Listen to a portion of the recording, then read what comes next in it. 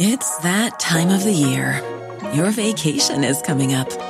You can already hear the beach waves, feel the warm breeze, relax, and think about work. You really, really want it all to work out while you're away. Monday.com gives you and the team that peace of mind. When all work is on one platform and everyone's in sync, things just flow. Wherever you are, tap the banner to go to Monday.com.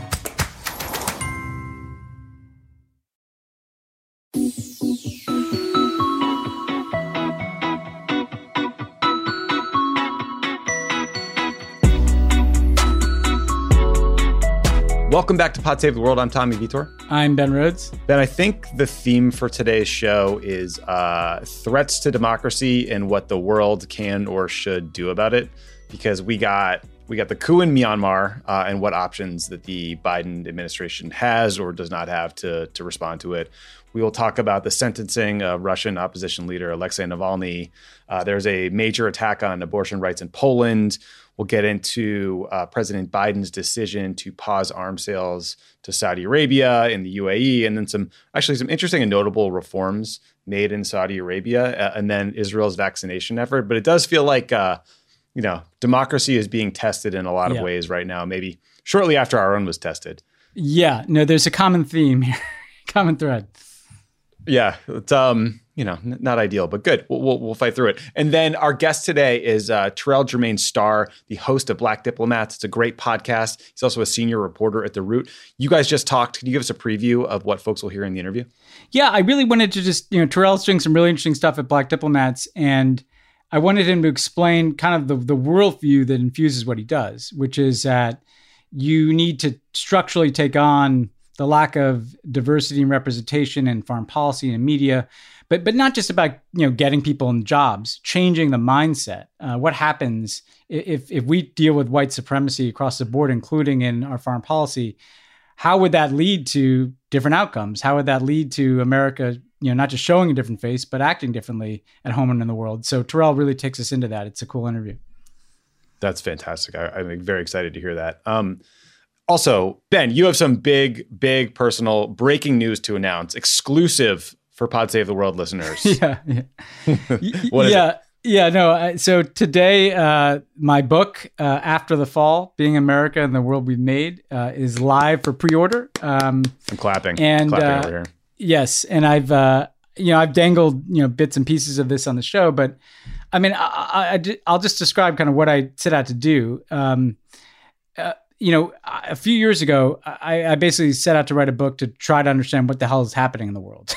What's happening in the world, what's happening in America, what was happening to me, feeling like so exiled essentially from the things I worked on that were being dismantled by Trump and in my own country that was unrecognizable to me. And all those things have to do with why was democracy collapsing everywhere.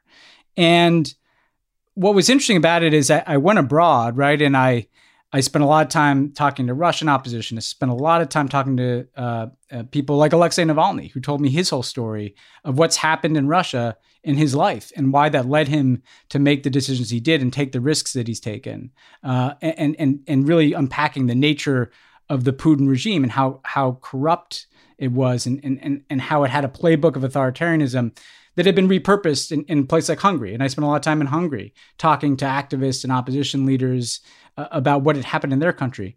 And one of the things that was particularly alarming there is that the playbook that had been run in Hungary was verbatim the playbook that the Republican Party has run in this country. Get elected on a platform of right-wing backlash to the financial crisis, redistrict to get a majority foothold, have propaganda outlets and disinformation outlets that get your message out, pack the courts, get corrupt cronies who finance your politics, and have this kind of nationalist us versus them message that demonizes immigrants and Muslims and even George Soros, like the same thing. And I started to see America more clearly by looking at what had happened in places like Russia and then Hungary.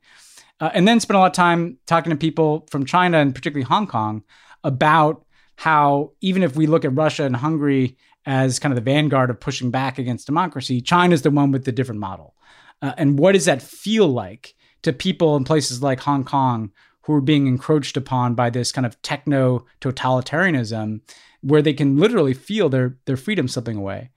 But the thing that was so interesting to me is I realized a book that I set out to write about the world was actually about America, because I had to reckon with the fact that the 30 years since the end of the Cold War that America has been this kind of unchecked hegemon, we made this world.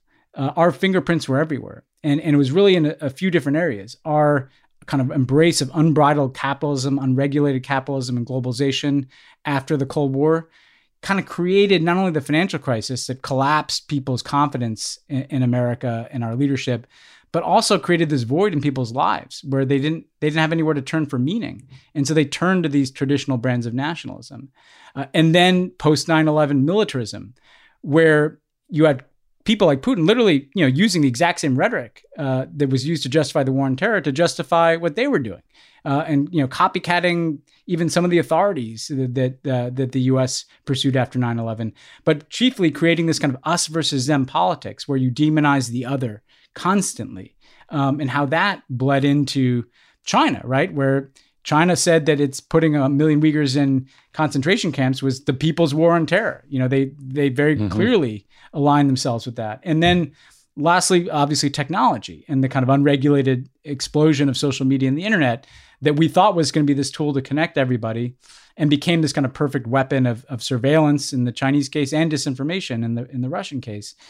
And we have to wrestle with the fact that all these things happening around the world aren't foreign. They're the same things that are happening here.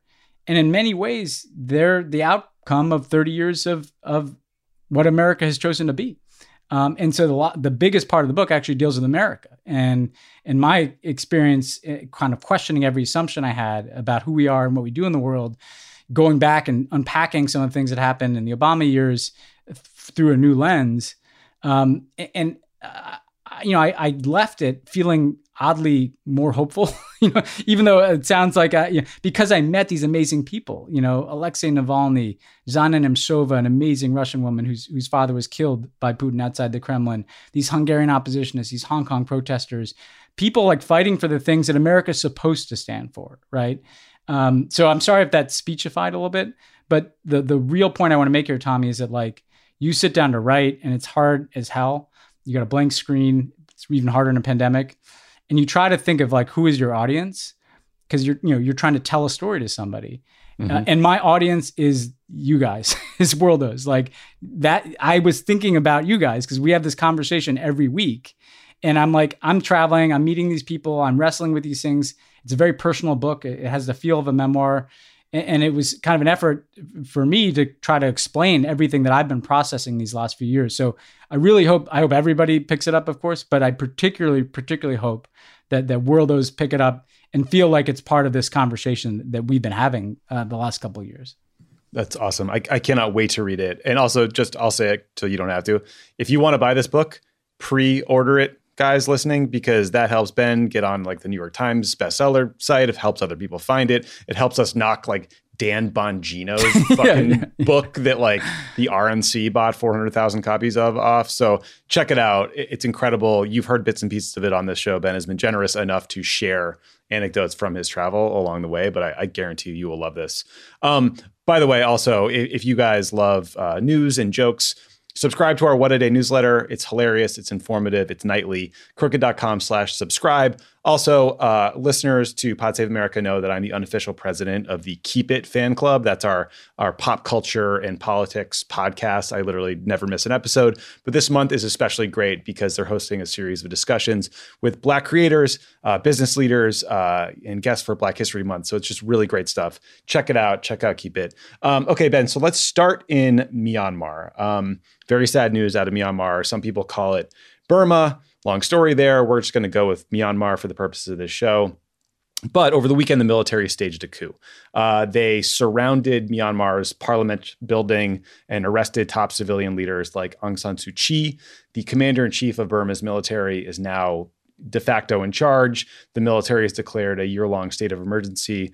For those who don't know, Aung San Suu Kyi is a political leader, a Nobel Peace Prize winner who spent decades under house arrest because of the military. She's a revered and also controversial figure. So, Ben, we could start this story in a lot of places, right? You like 2011, 2015, 1962, 1948. But I think for now, maybe we just go back to November of last year. That was when Aung San Suu Kyi's National League for Democracy party trounced the military's proxy party, the Union Solidarity and Development Party, in these parliamentary elections. I think her party won like 70 or 80% of the vote. And this threatened the military's control of the country, which they had a lot of because of how Myanmar's constitution is set up. And so the military quickly declared that this election was fraudulent. There was a lot of chatter and concern and speculation about a potential coup. It sort of increased ever since November when that election occurred. I should note that international observers don't believe there was fraud. But this coup finally occurred over the weekend on the day that the parliament was supposed to convene for its first session. And not coincidentally, this also means that Myanmar's top general goes from this sort of lame duck figure who is going to retire in June to a de facto dictator. So Ben, what else do you think people need to know about what happened? And like, despite, all these concerns and sort of predictions that have been building over time, were you surprised that the military ultimately went through and just seized power in a very classic old school military coup this weekend? Well, I mean, I think, first and foremost, it's a tragedy for the people of Myanmar. I think what people need to understand is that the competition between Aung San Suu Kyi and the military has never been resolved. And it goes back many decades. And the military has been in charge for most of Myanmar's history as an independent country. Aung San Suu Kyi went back to the country and won a landslide democratic election in 1990. And the military invalidated it and threw her in prison and put her under house arrest, essentially. And it wasn't until 2011 that she was able to re-enter politics. And there was this moment in 2015 when her party, the NLD, won a landslide election. But that didn't mean that she had the power. She became what's called a state counselor because the Constitution expressly prohibited her from becoming president. There was a provision in the Constitution, written into the Constitution, that said if you had foreign-born children, you could not become president. And it was written with her in mind. The military under the Constitution prescribed itself a 25% block in the parliament, which was enough to prevent them from allowing the Constitution to be amended. So you can see what was going on here. The military was trying to keep its power, right? And keep its economic interests, by the way, too, because they're corrupt, they enrich themselves. All their power, all their money could be at risk if Aung San Suu Kyi and the NLD could reform that constitution. And so since she won that election in 2015, her 5-year term, the 5-year parliamentary term, was very tense because she wanted to reform the constitution. The military obviously didn't want her to do that. You had what we've talked about a lot, the ethnic cleansing of the Rohingya, which got a lot of attention, where she seemed to not want to challenge the military, in part because she didn't want what just happened to happen. She thought that she might be able to co-opt some of the military, to make a deal with them, to show them perhaps that she wasn't as threatening as they might have thought. But this question was unresolved, and she had a very negative relationship, let's just say a rivalry, with this commander-in-chief, Min Aung Hlaing. The two of them did not like each other, did not get along. When I met with her, but when I was still in government, she would complain about him, that he wanted to do something like this. She spoke about fears of a coup. So this has been lurking in the backdrop, despite kind of the partial democratic opening that's taken place in the country. Now, what happened here is they had an election and the NLD won overwhelmingly. That is not surprising. Every time there's been a vote, 1990, 2015, this year, the NLD wins by about the same amount. They win like 80+% of the country because Aung San Suu Kyi is literally the national hero. She's the daughter of the founding father of the country. She's revered in the countryside everywhere, right? Whether, we can talk about, obviously, she's a flawed leader. She obviously didn't use her moral authority or her political power to do anything to help the Rohingya. But in the country, she's the person who's the unifying figure. The military made these claims of massive electoral fraud, sound familiar, that an independent election commission said didn't take place. And what happened, Tommy, is that there was a period where they wanted to negotiate something. Min Aung Hlaing, the commander-in-chief, was required to step down. He was about to lose his power because he was essentially kind of term limited out of his job as commander-in-chief. And he was trying to negotiate with her that he would become president and she could still be the state counselor. And she just kept saying no to that for reasons that, you might understand. And so there's this kind of irreconcilable difference where the military really didn't want to accede to the result of the election or wanted something in return from her in order to validate the results of the election. She wasn't going to budge on certain things. So I wasn't necessarily surprised. The only reason I was a little surprised is that for the military itself, their interests were already pretty protected. Like I said, they had this 25% block in parliament against really transformative constitutional change. They still controlled the ministries of defense and home affairs, the kind of the core security ministries. I'm sure they still have their corrupt interests. This really seemed to be about this one guy, Min Aung Hlaing, who felt like he was about to get pushed aside, perhaps. And so this is his power play. And clearly what he was able to do is bring the military along. What is an old-fashioned coup, and what is, again, tragically not new in Myanmar, it's a return to the old status quo, the military kind of dictatorship that has prevailed for most of the country's history of independence. Yeah, Ben, I think that's like a very good laydown, I think, of what's happening in Burma. Predictably, a lot of the U.S. coverage of what has happened has framed this as, a test for Biden or even a test for the U.S. and its moral authority. So I think we should get into the options that are available to the Biden team. Already, the Biden administration has formally declared that this was a coup. Biden pointed out in a statement that the U.S. used to have a whole bunch of sanctions on Myanmar, but those were removed over the course of about a decade because the country made progress towards democracy. The clear implication there being that Biden could reimpose sanctions if he wants to. Congress could introduce legislation to sanction Myanmar. There are also these previous horrifying allegations you referred to that Myanmar's military conducted a genocide against a Muslim minority population called the Rohingya. I say allegations. I am confident that this happened, but the Biden team is reviewing the set of facts to see whether this was a genocide. And that process should be separate, based on the merits. But a lot of the same people, the same generals in Myanmar are implicated in the genocide, so that's another pressure point. Ben, what tools do you think the Biden administration has available to influence the military's behavior? And how impactful do you think those tools are against this, military government in Myanmar? And then one very leading question for you, which is, do you worry as much as I do when you read all these reports about this issue as America's problem to solve? I worry about where the logic goes there. Yeah, I mean, look, the first priority here should be that the United States needs to do whatever we can to get as many other countries on board with delegitimizing this as a coup, which is not as easy as it sounds, because a lot of countries in that neighborhood in Southeast Asia are not democratic and don't want to take this on. But most importantly, obviously, in addition to kind of Europe and Japan and our allies, countries like India, that is a big neighbor of Myanmar, is coming out strongly that this is illegitimate, that this is a coup, and calling for a return to democracy.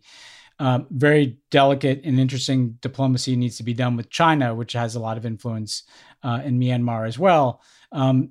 Actions at the UN. You want as broad a chorus as possible to just indicate to the military in Myanmar that the world is not going to accept this, and that they're going to be isolated, and that what people expect is a return to democratic rule in the country. Then you want to use that to try to get into some window for diplomacy. Can we get back to some diplomacy inside of the country that allows for, a process of discussion, negotiation for a path back to the NLD being seated in parliament? The military said it wants to have another election. I mean, the NLD clearly won the last election. I think the starting point should be seat the parliament that already won the election. But the question is, can we just make sure that there's a capacity to return to democracy? In terms of what tools the U.S. has in addition to that, yes, there's sanctions. I think that the important point here is that this should focus on the people most responsible for this. So we mentioned Min Aung Hlaing, the commander-in-chief. This is the guy, I think, who needs to be the most pursued in terms of isolation and sanction, and whatever circle of people is enabling this. Because you want to kind of send a message to the rest of the military, don't follow this guy down this path, which, by the way, and this is part of the reason why I was surprised, could be devastating for the military, for the country to descend back into, the civil wars with ethnic groups in that country escalate. You're descending back into extreme poverty. Obviously, you have sanctions, although a lot of these military leaders have learned how to make money on the kind of the dark market of drugs and jade and rubies and things like that. But you want to indicate a choice to these people of, don't go down this road. The world is not accepting this result. We're going to come after this guy and his cronies in terms of sanctions. But we're going to offer a window of diplomacy for you to climb back from what you did. And that's your best. It's a long shot. I'm not suggesting it's easy, but that's the play available to the Biden team. International delegitimization, sanctions and the threat of additional sanctions, and really aggressive diplomacy as fast as possible to try to get some diplomacy going inside of the country so that there's a path back from this precipice. Yeah. I think what just made me nervous was reading all these articles in like straight news reporting about how this is a test of Biden, a test for democracy. Yeah. And then you read like the neocons, right? The Wall Street Journal editorial page wrote, the top U.S. priority in Asia is limiting Beijing's ability to control independent states like Burma, which is strategically situated in the Indo-Pacific. Blah, blah, blah. It doesn't mention, the 54 million people. Right? It's like, this feels very like Vietnam era domino theory. We must roll back the bad guys. And it's like, wait. Let's talk about the tools available. What's sort of like in the realm of possibility. And then I think the lessons of the past 20 years, right, is don't act quickly and make things worse. I mean, that's my fear here. Not that we're going to really invade Burma. I don't think Joe Biden's going to do that. But, it was like hard to read all these things and think no lessons have been learned. Well, yeah. I mean, because first of all, if you dump all your sanctions on them right away and you just start yelling about the Chinese, then that's going to be the status quo, And by the way, we may end up there, but you need to give yourself some window to try to affect the situation positively. Again, because of those 54 million people who are suffering, who are at risk. I've heard from lots of friends inside of Myanmar who are scared and worried and concerned and want there to be some possibility that the current direction of events doesn't continue. I think the second point you make, Tommy, is just like name this elephant in the room, like of, the same coverage and, this is Obama's failure. These countries aren't baseball cards that we try to compete with the Chinese for. These are countries where people live. They're complicated places. This dynamic inside of Myanmar is very difficult in the sense that we all want a democracy. That's what we support, right? That's why we supported Aung San Suu Kyi, because she would win democratic elections, right? That was complicated in its own right, because even after she won democratic elections, she didn't exactly govern as we would like, particularly on the Rohingya issue, right? This is not some play that can be orchestrated from Washington, right? Yeah. There are too many actors involved inside of Myanmar. There's such a complicated history there. There's ethnic civil wars. There's a military that has always had power. I mean, this is what's also so ridiculous about this. They never fully relinquished it. They partially relinquished the power they had. Now they're trying to take it back, all of it. And that's the tragedy here, right? And I hope that what we try to do on this show is give people a sense that there's context to these issues. And when we make it just like a test of the political narrative in Washington, that sometimes doesn't lead to the right kind of nuance that you need in dealing with an incredibly difficult situation. Yeah, we don't need another domino theory of the case. So let's talk about some of the context in this recent history here, in the ways Myanmar opened up during the Obama administration, because both of us were on President Obama's trip to Myanmar in 2012 when he became the first U.S. president in history to visit. He met with the president at the time, a retired general named Thein Sein, who I think later came to Washington and met with him in the Oval Office.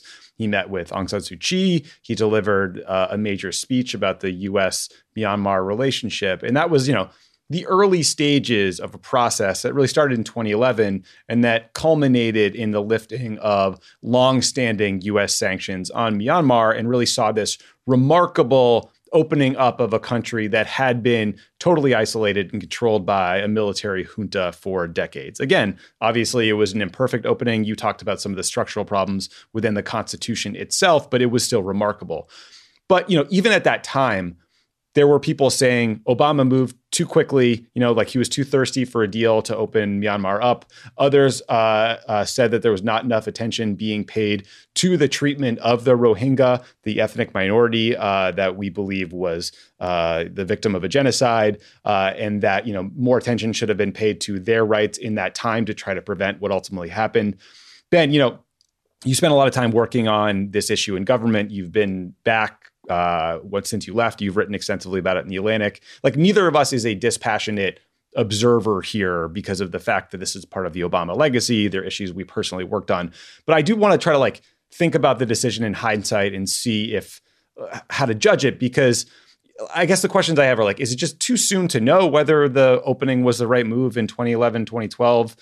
Do we think that this decade of opening up could be just a good thing no matter what, because it showed the people of Burma that there was this better future that was more democratic that's now available to them? Was the military given too much leeway? How are you thinking about all of that work in hindsight, given the events of the weekend? Well, again, it relates to what we were just talking about in the sense of we didn't create the opening. It happened inside of Myanmar. The Burmese military, Thein Sein, the president, began to open up. And the United States had long supported democracy in Myanmar and supported Aung San Suu Kyi as kind of the emblem of the pursuit of democracy in Myanmar.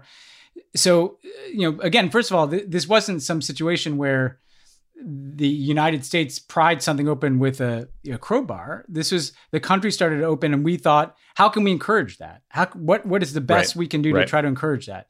And President Obama engaging them, restoring an ambassador to the country. I don't know why would you not do that? Looking back, I honestly, those initial steps, right, of having an ambassador and sending Obama, you want to encourage countries that begin to go down a path. And that's what we did. Mindful of the fact that not all the problems in this country were solved. So on the first question of just should we have gone, and should we? Well, of course we should have. Should we have favored the military state? I don't quite get the logic of the alternative of not supporting the opening and Aung San Suu Kyi's reentry to politics and an election, right? Because there might be a coup several years later, right? There's a question of, did we lift sanctions too fast, which is a very valid question to debate. And again, my view was at the time, and I still tend to think the military has its own, they lived under sanctions for decades, right? They have their own sources of corrupt financing. They trade in drugs and gems and all kinds of stuff, right? And so our calculation, in consultation with Aung San Suu Kyi, by the way, was that the sanctions were punishing the people in Myanmar, and not necessarily the generals were rich. They were rich under sanctions, right? And again, people can debate this, but my belief, and I continue to believe it, is that we sometimes overthink the impact of these sanctions. Look at Cuba, look at Iran. Sanctions aren't changing their governments, right? So to me, it's the tragedy of the fact that the Myanmar militaries began to go down a path of relinquishing some power, and when they got to the precipice of where they were going to have to relinquish a lot of it, they pulled back, and in the last several years, nothing changed their calculus from pulling back. And now they pull back all the way. I also want to say, Tommy, people should question us, but what the hell happened the last 4 years? Did Donald Trump ever engage Aung San Suu Kyi or anybody in Myanmar? He actually just tried to do the same thing that the military did in saying that there was electoral fraud and overturned elections. This is not pure whataboutism. The point is that the stories of foreign countries don't begin and end with American administrations.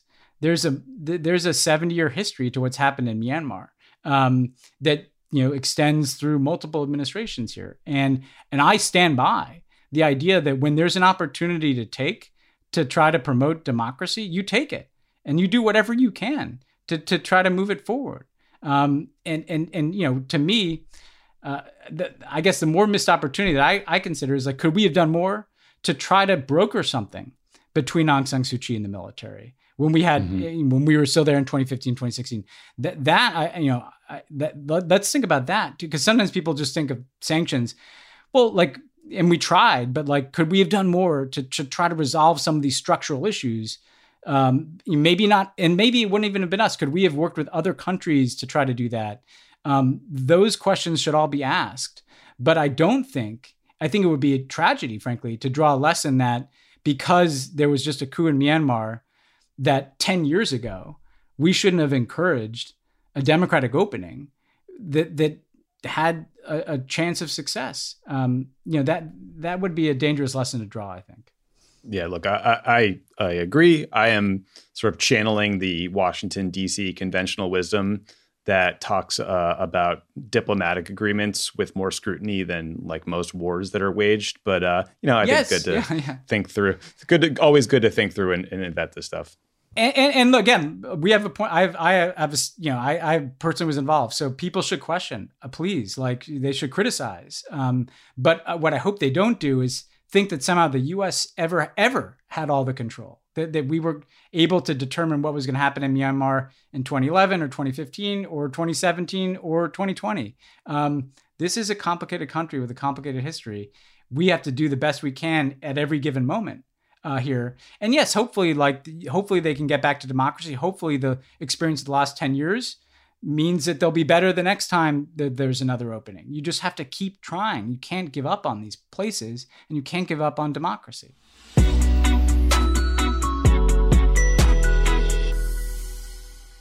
Pod Save the World is brought to you by the UN Refugee Agency. The UN Refugee Agency, or UNHCR, responds to emergencies and provides long-term solutions for refugees.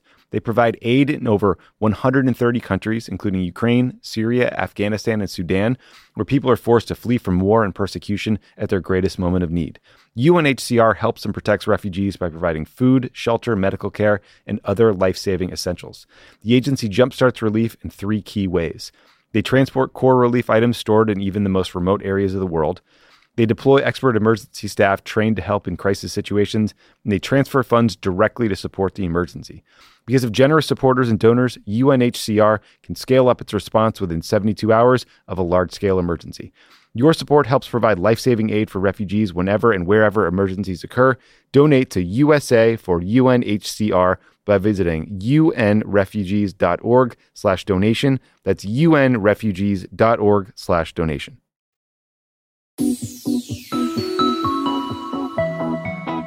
So let's turn to Russia, because I think actually it is kind of related. The last several weeks, we've been talking about Alexei Navalny, the Russian anti-corruption activist, opposition leader, general thorn in Vladimir Putin's side. Last August, Navalny was poisoned. He was nearly killed by Putin's goons. He had to go to Germany for treatment, but decided to come back to Moscow a few weeks ago, where he was immediately arrested. There were big protests over the weekend. Today, a Russian court sentenced Navalny to an additional 2.5 years in prison for what was essentially a parole violation.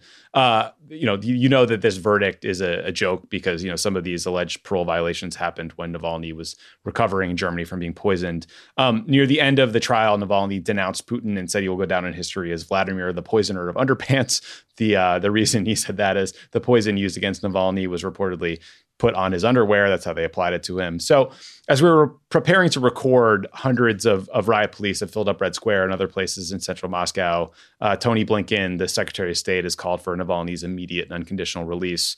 Ben, this seems like a big change in terms of how Putin is dealing with Navalny. This trial was big and it was public. Previously, Russian authorities hadn't punished Navalny nearly as severely. He'd gotten house arrest. He'd gotten shorter sentences. But, the thinking then seemed to be they didn't want to martyr him. Now he may be locked up for several years. I'm sure that Biden's national security team is debating all of this as we speak. What do you think the range of options are here to respond? And what do you recommend that they do? Well, I think the sentence, again, is a human tragedy for Navalny, although he knew the risk he was taking, and he may have wanted to force the issue. And he's proven the massive support he has. And I think this will only increase the support, because people see the unfairness and corruption of this ruling. I think for Biden, again, it's related to what we just said. That there's no action he can take right now that's going to force Russia to release Alexei Navalny.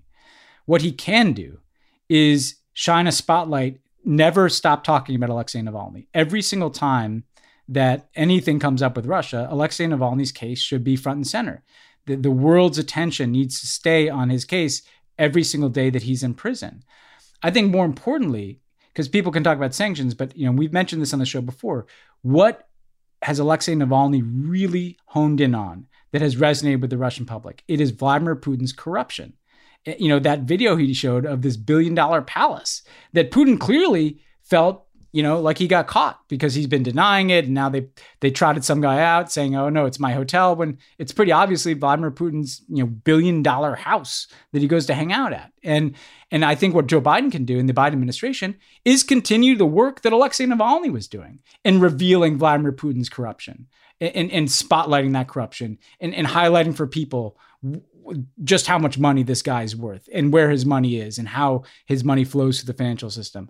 That's what we can do. Is we're not going to be able to force an outcome here, but what we can do is carry this fight forward and do the kind of work that Navalny was doing, not just us, but other countries, I hope, because the corruption is the vulnerability for Putin. And that's why Alexei Navalny is in prison. And so I really hope that the Biden team stays focused on that. Because this story is not over. Alexei Navalny has tapped a vein here that speaks to the deepest frustrations that Russians have with their own government, and those frustrations are not going to go away because Navalny's behind bars. Yeah, hopefully the opposition can sort of sustain all the protesting and the work they were doing, and Navalny will be safe in jail, but. Yeah, pretty harrowing stuff. Okay, we have a few more issues we're trying to tick through a little bit faster. So the first one was something we've talked about before, which was last week, Poland finally imposed a near total ban on abortion rights, which now are only permitted in cases of rape, incest, or when the mother's life is in danger. This ruling by Poland's constitutional court first came down in October of last year. It sparked massive protests that delayed the implementation of the law, which seemed like a hopeful sign. And then last week, it seems like Polish citizens were actually quite surprised when the government published a law enforcing this ruling. Poland's ruling party, the Law and Justice Party, is this extremely right-wing group. This move is seen as part of a broader attack on social freedoms and a play to appeal to the country's Roman Catholic population. It doesn't seem like the protests are going to end anytime soon, despite bone-chilling temperatures. Benny, and when we talked about this story a few months back, I was a lot more hopeful that the protests could, indefinitely delay this ruling or give some time for the legislature to work. Do you think there's any role that the international community or institutions can or should play in trying to, push back on the repressive trajectory in Poland? Or do you think that kind of goes into messing with their sort of internal lawmaking? I think it's hard to do. I think that, one thing is that you having an administration that once again is, not afraid to promote women's health and women's choice around the world. That alone is useful, right? And so we just shifted from a Republican administration, that bans any funding whatsoever in U.S. development assistance, for instance, to going to anything that could have to do with reproductive health. That's changed. And I think we can speak about these issues publicly in forums around the world. I don't think there's much you can do kind of bilaterally to Poland. I think you can raise concerns about these types of issues. But ultimately, this should be something that galvanizes kind of cross-border movements. We talked about the movement in Argentina that succeeded in legalizing abortion. I think, the biggest threat to laws like this is people getting mobilized inside of Poland, getting involved in politics. And we've seen women marching in the streets there. And I think the solidarity we can show to those people is ultimately what's going to change things. This is another common thread, right? Is that these fights are never over. Like Navalny in prison, this law passing, even what happened in Myanmar, like we just have to put our heads back down and recognize that in all these issues, there are movements that are across borders and need to support one another. And that's the role that we should think of for ourselves. Yeah, agreed. Okay, so some good news here. last week, the Wall Street Journal broke the news that the Biden administration has imposed a temporary freeze on U.S. arms sales to Saudi Arabia, and that they are also reviewing weapons sales to the United Arab Emirates, including the sale of the F-35 fighter jet and advanced drones. Those F-35 fighters and the drones were promised to the UAE by the Trump administration as part of the Abraham Accords, which was their effort to get Middle Eastern countries to officially establish diplomatic relations with Israel. The fact that Biden is reviewing these arms sales is very good. It's especially good for the people of Yemen. The war in Yemen has led to horrific famine. And thanks to amazing work by activists over many years, there is now bipartisan support for ending U.S. involvement in that Saudi-led war in Yemen. That U.S. involvement started under Obama, which was a mistake. It was greatly curtailed by the time he left office, but then Trump ramped it way back up and just, it was indiscriminate, horrifying death that led to famine. So, Ben, I'm starting to see some hand-wringing about how Biden might need to work with the Saudis more closely. He might need them on Iran, that cutting off arms to the Saudis will lead to some broader rupture in the relationship. I think it's also worth remembering that the Biden administration will likely declassify and release an intelligence report on the murder of Washington Post columnist Jamal Khashoggi. So, there's sort of like two pieces to this news. There's the Saudi piece, there's the UAE piece. Curious if you're at all worried about this, sort of rumination you're seeing in the press about upsetting the U.S.-Saudi relationship. And then with respect to the U.S.-UAE arms sales with these advanced fighters and the drones, if the Biden folks say they want to build on the Abraham Accords, do you think we should assume that most of this arms sale will ultimately get approved? I mean, these are like very long-term horizons we're talking about when it comes to arms sales. They can often take decades. Yeah, it's a very positive step, and it shows that they're really looking at these relationships. Because it's the war in Yemen, it's the arms sales, and it's Khashoggi. Those are the near-term things where we want to see action, and they've said all the right things about all three of those. And there's no reason, for the UAE to get tens of billions of dollars worth of weapons to normalize relations with Israel. That doesn't make any sense. It's not. Why is that required, right? They should want to make, everybody uses the word peace. They weren't at war, but they should want to normalize relations with Israel because it's the right thing to do. It's the right thing to do diplomatically. It's the right thing to do morally. And so, I hope that's not the kind of situation where they review it, but then it just all goes forward, because it's not relevant to normalization. It shouldn't be, the price of normalization shouldn't be giving them every last weapon system they want. And at the same time, I think they're going to have to figure out like how to, you're not going to, like, even people like me are very critical, of the Gulf relationships. Obviously you're not going to like sever ties with these countries. They have to think through what is a more rational approach to countries where we have, serious differences with their human rights concerns. And that's related to what we've been talking about, Tommy, because, to the Saudi relationship, even more than the Emirati relationship, that gets thrown back in our face. We're going around the world talking about democracy in Myanmar and Russia. And then we have like a friend of Mohammed bin Salman who's chopping up journalists. So to me, how they articulate kind of what they see these Gulf relationships being in a more rational way that factors in human rights concerns, it factors in concerns about Yemen, where we did make a big mistake in the Obama years of supporting that initial effort. That's going to be the real proof here. And of course, Iran too, whether we're giving them a veto on whether or not we re-enter an Iran agreement if the Iranians comply with it. Those are all things that I think will be evident in the next few months where the administration lands. So far, so very good, and they deserve a lot of credit for what they're doing. Yeah, agreed. I'm very eager to hear about the JCPOA decision soon.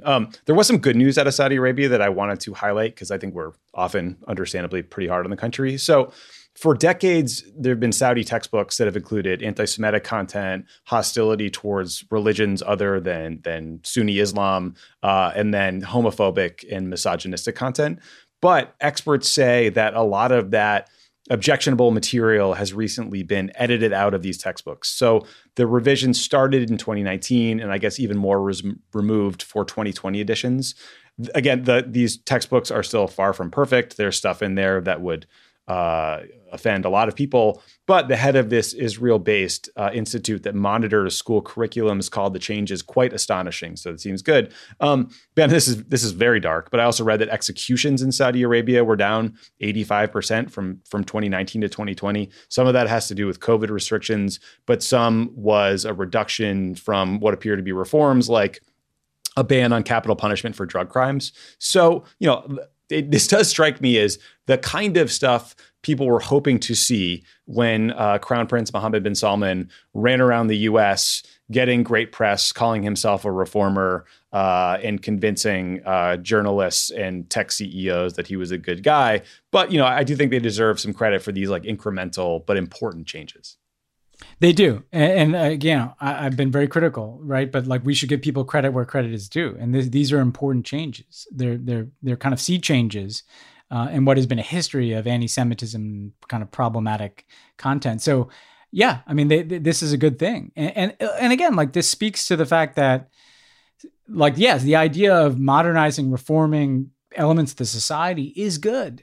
The question is, you don't need to be a dictator that doesn't tolerate dissent in order to modernize. So I hope, that this is the beginning of a broader set of changes that gets at some of these social elements, but that ultimately also gets at tolerating human rights activists and dissenting voices too. That would be good. I'd rather that happen than have to be, critical a lot here. So we should welcome it. Yeah, definitely good news. Two stories about Israel that I wanted to flag. So the first is The Forward wrote an interesting piece noting that while Biden and Bibi Netanyahu talked about 10 days after Biden declared victory in the presidential campaign, they have not spoken since Biden became president. They pointed out that Biden has talked with the leaders of Canada, Mexico, Britain, France, Germany, NATO, Russia, and Japan.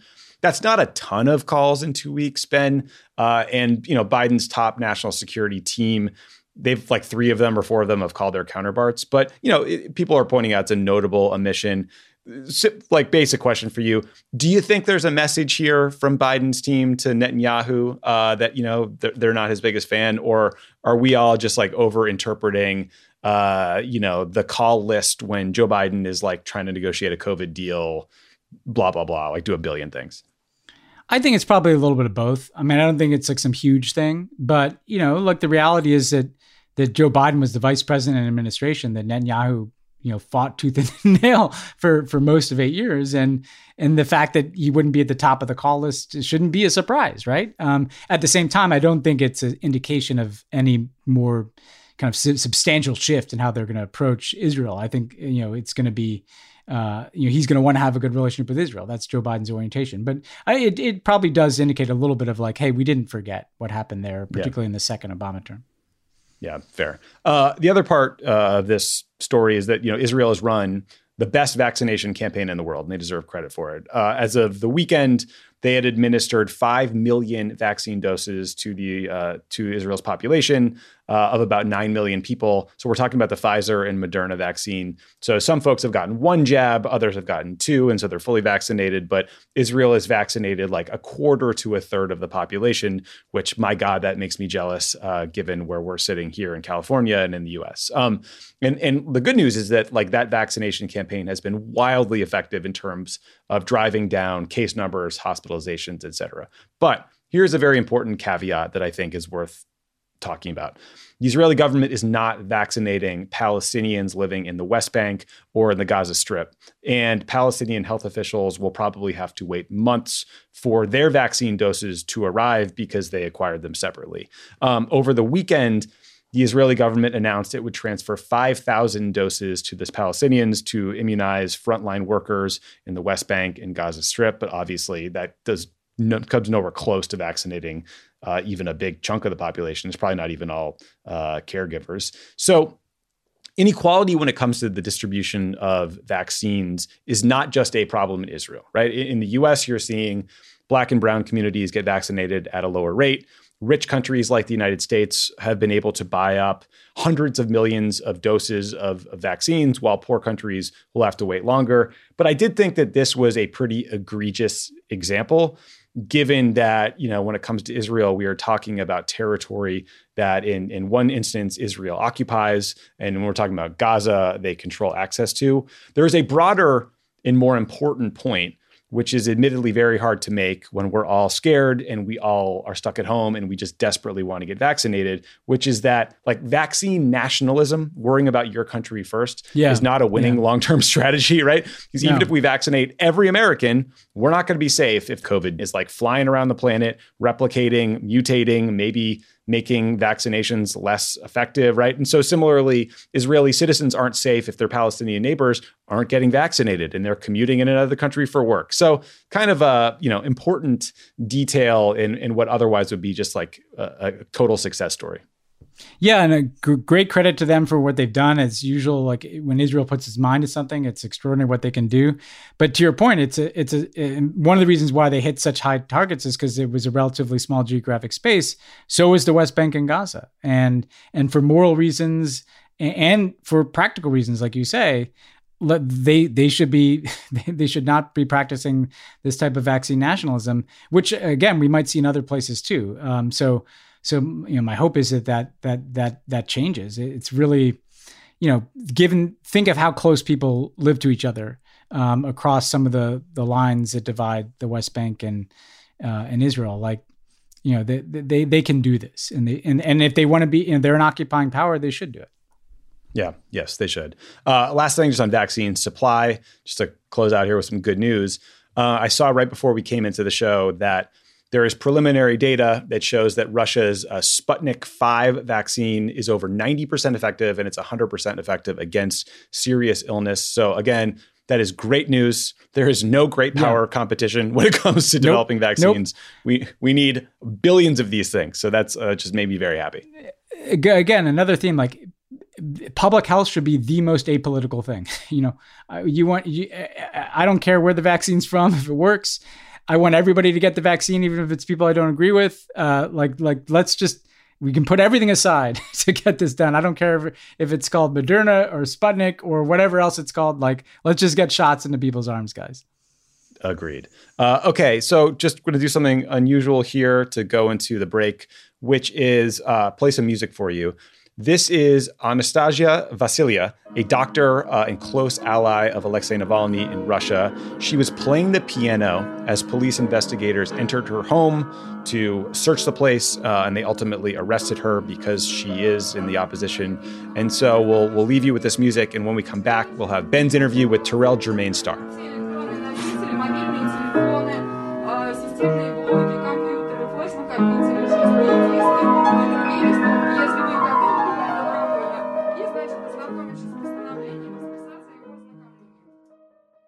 It's that time of the year. Your vacation is coming up.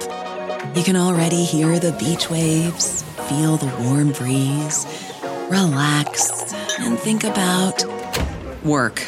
You really, really want it all to work out while you're away. Monday.com gives you and the team that peace of mind.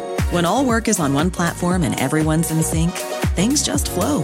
Wherever you are, tap the banner to go to Monday.com.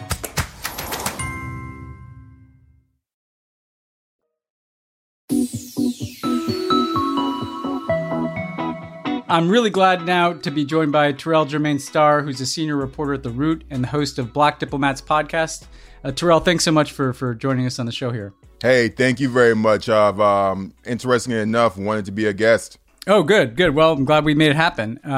Yeah. And look, I wanted to, just kick it off by just, naming something that we don't talk about enough, which is, I spent 8 years in the White House, NSC meetings, principal committee meetings, deputy committee meetings, and you look around the room and it's almost always largely white faces. I can't tell you how many times I'd looked around the room and the only black or brown face in the room was President Obama. Right, yeah. I want to, he was the boss, but still. And so I want to explore kind of why that is and what we can do about it, but also importantly, like what kind of policy outcomes that leads to. So just for starters, as someone who's explored this, and everybody should check out your podcast, how would you describe this problem? Why is it that foreign policy in particular, more so probably than just about any other policy area in the United States, despite, real gains, Lloyd Austin, Linda Thomas Greenfield. Why is it that this has been, such a difficult endeavor to promote meaningful diversity in the workforce? And then we can get into what that means for outcomes. Yeah, absolutely. So when you think about national security, you really should be thinking about what makes people feel safe. And so when you think about what makes people feel safe, particularly with people of color, we think about we don't think about the world per se. We think about what's going on in our communities. We think about what's happening with our, with food, being able to put food on the table, thinking about our next job. And so first of all, when you think about national security, it's this perceived as this faraway thing that we don't have a grasp for. And I'm saying this as a Black man who grew up in inner city Detroit, whose world I just could not see beyond Detroit until I went to school and started traveling. And you also have to think about what are the gateways into this field. And so normally the gateways are foreign service. It is some form of government work. And you normally have to know someone who helps you to kind of be in the know. It's normally the think tank communities. And I can speak from my experience in that I found that culturally, these places are very difficult to navigate, particularly if they're just in the comfort of having a conversation about security. For example, if you're thinking about Iran, right?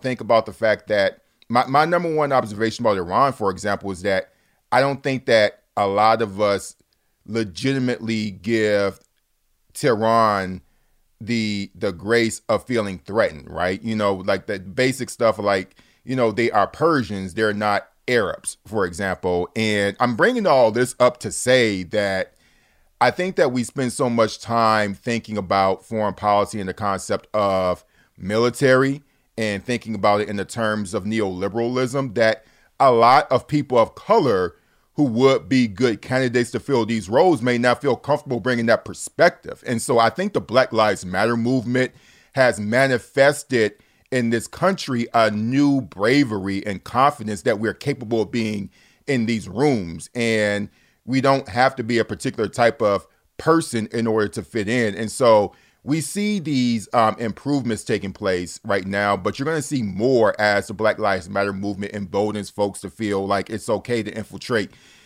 these spaces. And I know for me, what helped was I had a number of people who told me that, hey, you're talented, Terrell, and you have the capability, and your personal experience is important and it's valuable. And I see the world, interestingly enough, through my uncles who sold drugs. You know what I'm saying? And it's just an irony thing. I've actually written about this. And so just feeling safe to say that and being able to flesh that out in an intellectual framework, it makes all the difference in the world.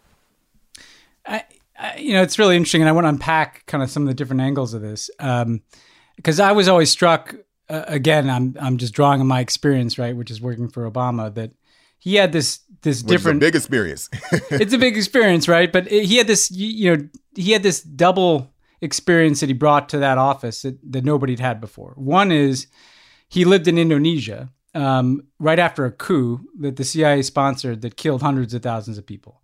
So he saw, as a kid, like the other side of American power, the side that Americans don't like to look at abroad. And then he had an experience as a Black man in the United States of recognizing that the authorities, sometimes can do things that make you feel less safe, right? Make you feel less insecure. And I think that led him to kind of think about, some of the negative consequences of things that America might do around the world, militarily and otherwise, sanctions, in ways that other presidents wouldn't. I know I just offered kind of a pretty leading question, but the question itself is, if we bring different perspectives, particularly Black and brown perspectives, into the room, how do you think that might lead to different outcomes in terms of, looking at American power through different eyes, considering restraint before we act? How would that interface with the issues that American foreign policy deals with? Well, for one, I think that it's not just about having people of color. It's about having people of color who are interested in challenging the neoliberal construct that is foreign policy. And so, there are plenty of people of color who are fine with things the way that they are, and they're just fine with ascending to the top So I think that is about bringing folks in who really have a healthy appreciation of deconstructing this economic construct that feeds into our militarism, for example. And so when you think about safety, and when I talk about safety on my podcast, Black Diplomats, my whole thing is, how do I get you engaged in this conversation? Because, the same folks, Biden, for example, he won a majority of the black vote this go around. And so he's going to be making a lot of foreign policy decisions. And a lot of us don't feel like we're engaged, and we don't feel like we have the language to have those conversations. And so, first of all, you have to give people language and to work around. And so what I've found to be most productive is saying, hey, what are some things you connect to? And the number one thing that I've heard are veterans. Right. And because so often veterans are connected to, our armed forces, and those are the people who are sent off to fight wars. And we often look, unfortunately, at foreign policy through the lens of military, through the barrel of a gun. And so what is it like to divest from the Pentagon, for example? We saw some more progressive members of Congress are pushing for a 10% cut in the Pentagon. And so what can that be what can that be reinvested into? That should be reinvested into the State Department, right? And so people who are actually skilled at diplomacy, and I don't think we spend enough time talking about when we talk about divest to invest, divest from the Pentagon, and we know that they have billions of dollars in waste that could be going to State Department officials who are very talented, a State Department that was decimated under the Trump administration. Let's be, blunt about that. And so when you start telling people about things that they can tangibly touch, then they'll start to have an understanding of it, because they'll be able to talk to people, they'll be able to talk to their cousins, they'll be able to talk to their children, they'll be able to talk to their parents, because the military, for a lot of folks, is a gateway there. Another thing is, I find that, bringing people of color into these conversations who really have an analysis about these things, it can also mean that we will have different relationships with people who are deemed adversaries. So you take, for example, with Iran, I brought it up earlier, is that, one thing I respect about Obama in the Iran deal, and the first step he took with that was he didn't care about the grievances. Well, he cared about the regional grievances, but his whole thing was, I do not want Tehran to create a nuclear weapon. That was and this as being a part of, national security meetings and things like that. That was like the big grasp of it, and it was working until Trump unraveled it. And so I think that there are a lot of ways in which, you make a decision about who's an ally and who is the person that you can work with. And Iran is one of those places where, okay, we're going to determine that they're the axis of evil, but there are so many people. You can make an argument that Saudi Arabia could be on that axis of evil. It's all about how you perceive things, right? And so people make these decisions, and you can reimagine these decisions. It's really that simple.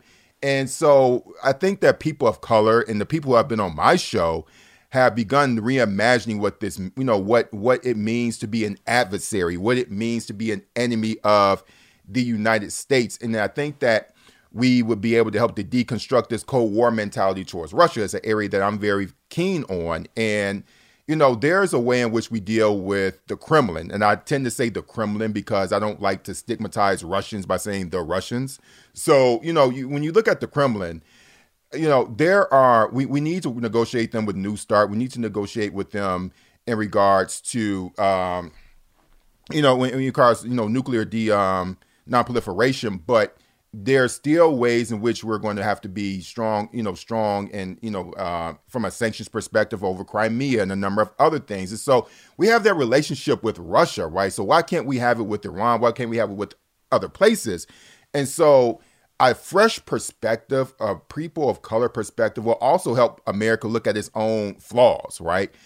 America forever has been this country that says that we are the model for the world. And I think that when you see people like myself, people, black men and women, people of color who are locked up literally in cages, they will say, wow, this is how America treats its own people. How can it just sit on this pedestal and preach to us? And so you're going to have people from these experiences reimagining what safety means, and that's going to have a very different outcome for the ways in which we engage folks who we deem our adversaries, because it definitely needs to change. Yeah, no, and you make a powerful argument, that getting different people in the rooms allows us to look at things differently, allows us to make different priorities on things like defense spending, challenging certain aspects of the neoliberal consensus.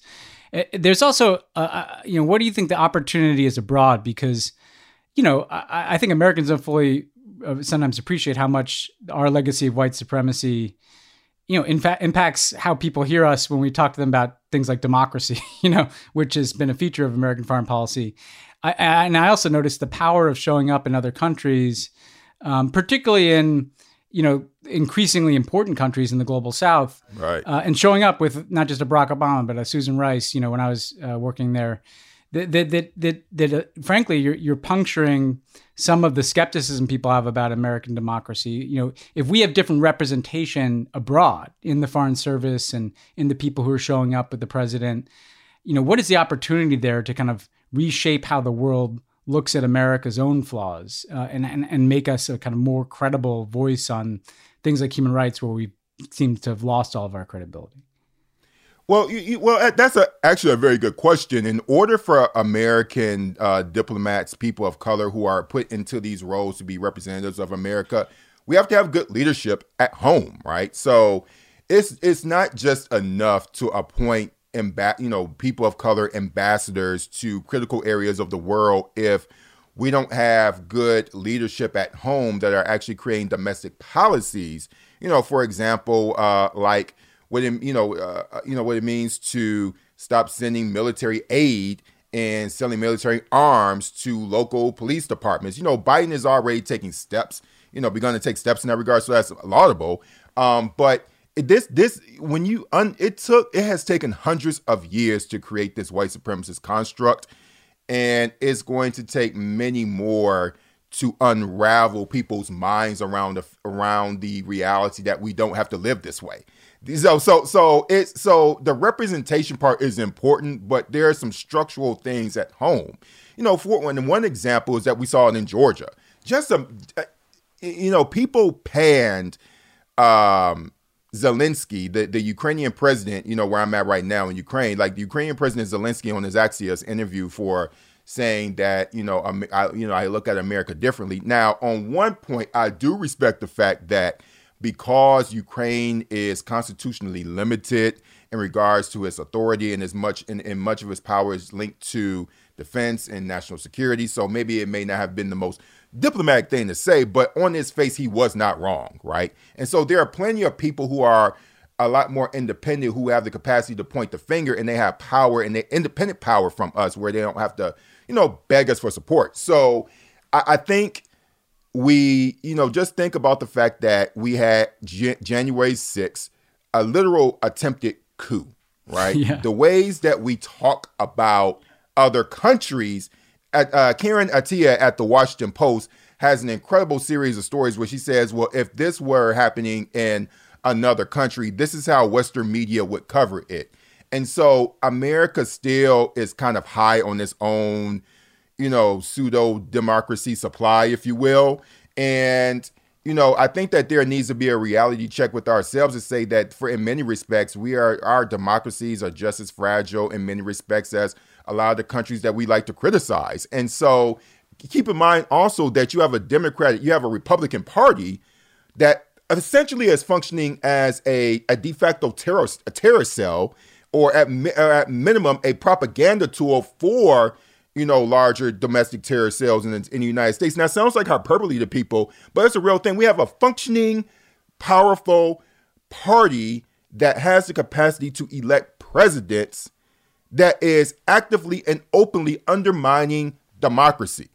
Think about that. So it's one thing to send in diplomats, but the work that activists did in Georgia, it's just it's remarkable. And so so the work that, LaTosha Brown is doing, Stacey Abrams, there's so many other activists around the country who are trying to save, quite frankly, white America from itself. And so diplomats who are deployed across the world are benefiting from that. So the more that we showcase that activism is improving our country, and the more that people like President Joe Biden, Vice President Kamala Harris, and Democrats, because Republicans just don't care, but Democrats embracing the movement, that is going to create a stronger foreign policy and a stronger diplomatic core, because we're strengthening democracy at home and we're giving diplomats that we're deploying, the proper support and showing them that, yes, we're calling for democracy in your lands, but look at what we're doing at home. And this is the example that we want you to follow. Yeah. Yeah. And, some of this is the story that's told too, right? I mean, the media is even less diverse than the workforce. You're in the media, you got a podcast, you write, you mentioned Karen Attiah. She's great at the Post and bringing new voices in. How important is it to change who's telling the story about these issues? I'll tell you, the reason why I started Black Diplomats was because I felt like for a long time I was shut out of national policy conversations, and I didn't feel safe in these spaces because, quite frankly, my perspective is different. And I've always been willing to talk to people about how I view things. But there was a point where I almost quit the Russia Area Studies field, roughly about 6-7 years ago. And the reason why I almost quit was because it's already tough in the U.S. press corps. We've had a Black Lives Matter movement. I think what really buoyed Black journalists in particular was the 2000, well, not only Black journalists, but people of color journalists were the uprisings in Ferguson, right? Yeah. In 2014, the untimely, killing of Michael Brown.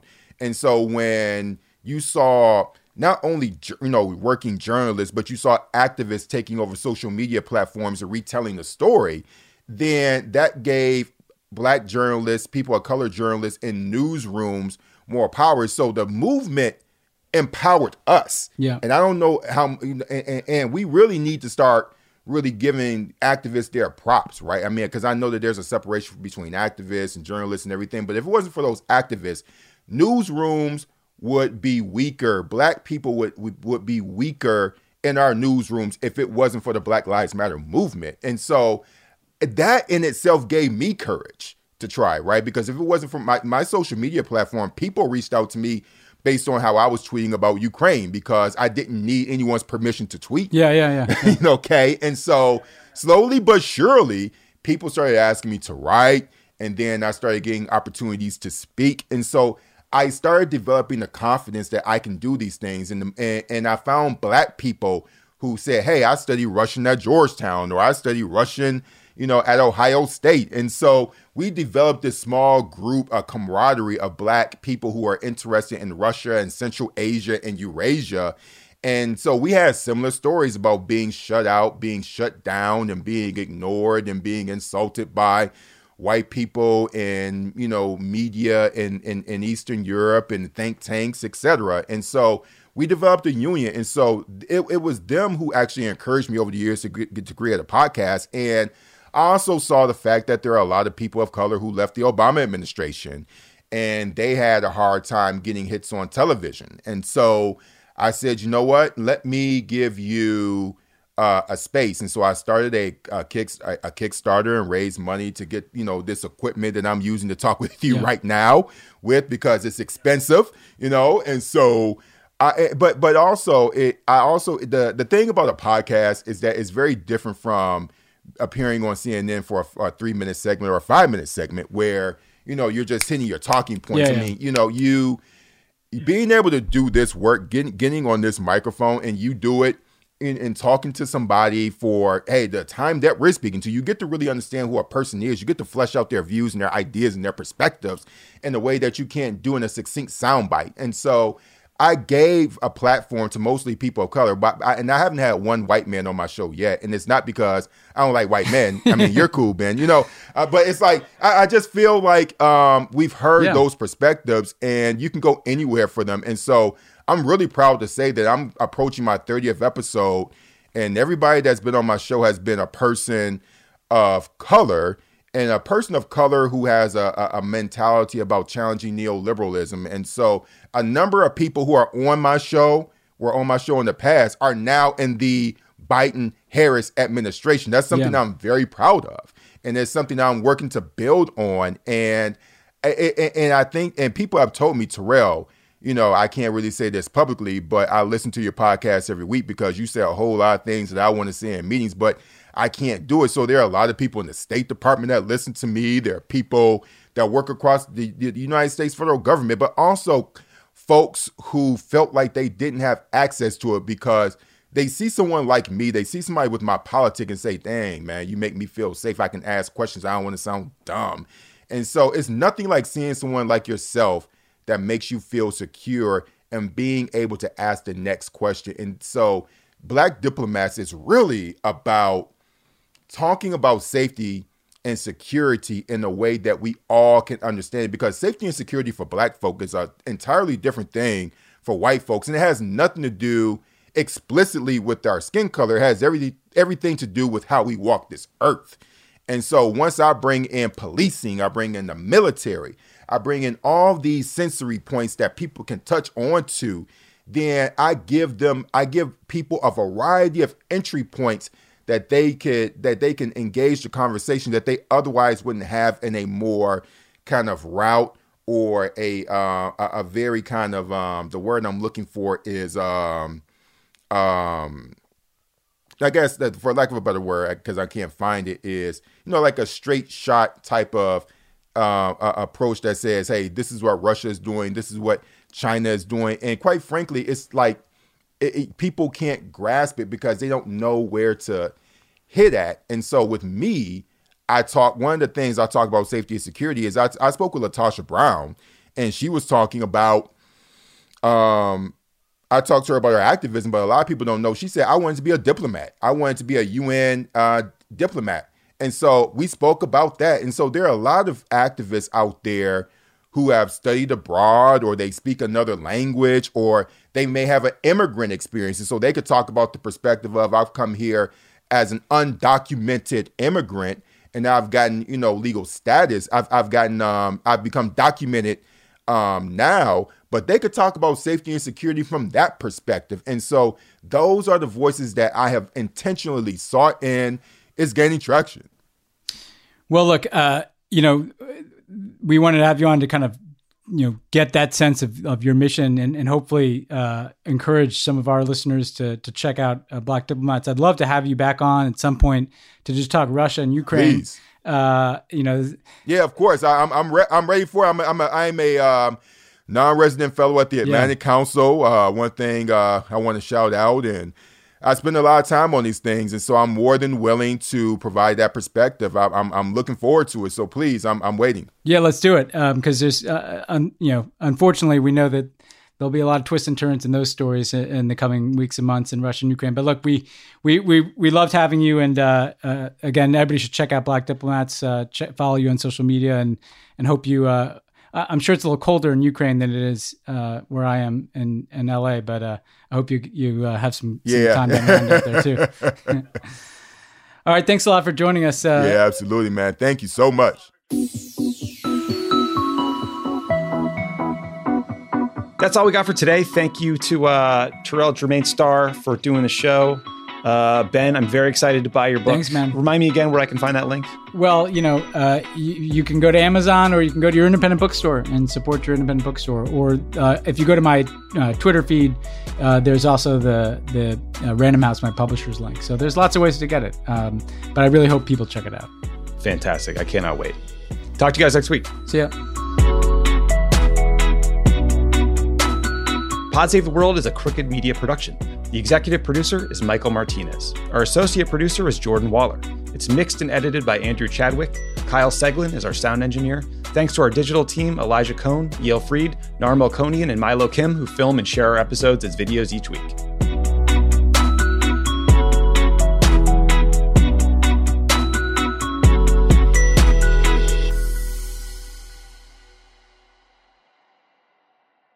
It's that time of the year. Your vacation is coming up. You can already hear the beach waves, feel the warm breeze, relax, and think about work. You really, really want it all to work out while you're away. Monday.com gives you and the team that peace of mind. When all work is on one platform and everyone's in sync, things just flow. Wherever you are, tap the banner to go to Monday.com.